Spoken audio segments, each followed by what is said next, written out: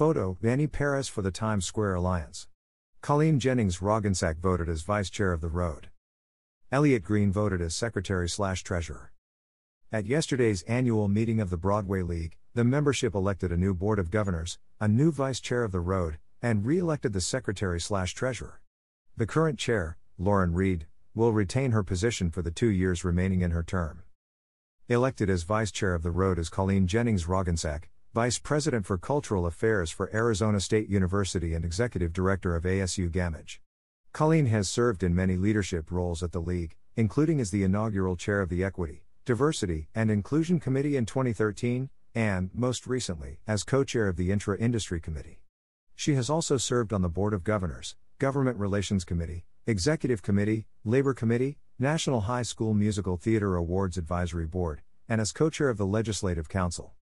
In addition, Elliot Green, Chief Operating Officer of the Schubert Organization, was re-elected as Secretary/Treasurer. Elliot currently serves as Chair of the League's Finance Committee and is a member of the Board of Governors and Executive Committee, as well as a trustee of the AFM Employers Pension Fund and the Equity League Pension and Health Funds for the League.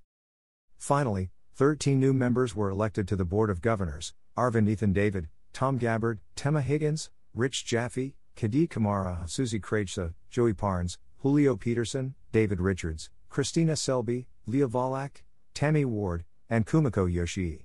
Each new member will serve a 2-year term, eligible to be re-elected in 2023. Visit BroadwayLeague.com for the full list of Board of Governors members.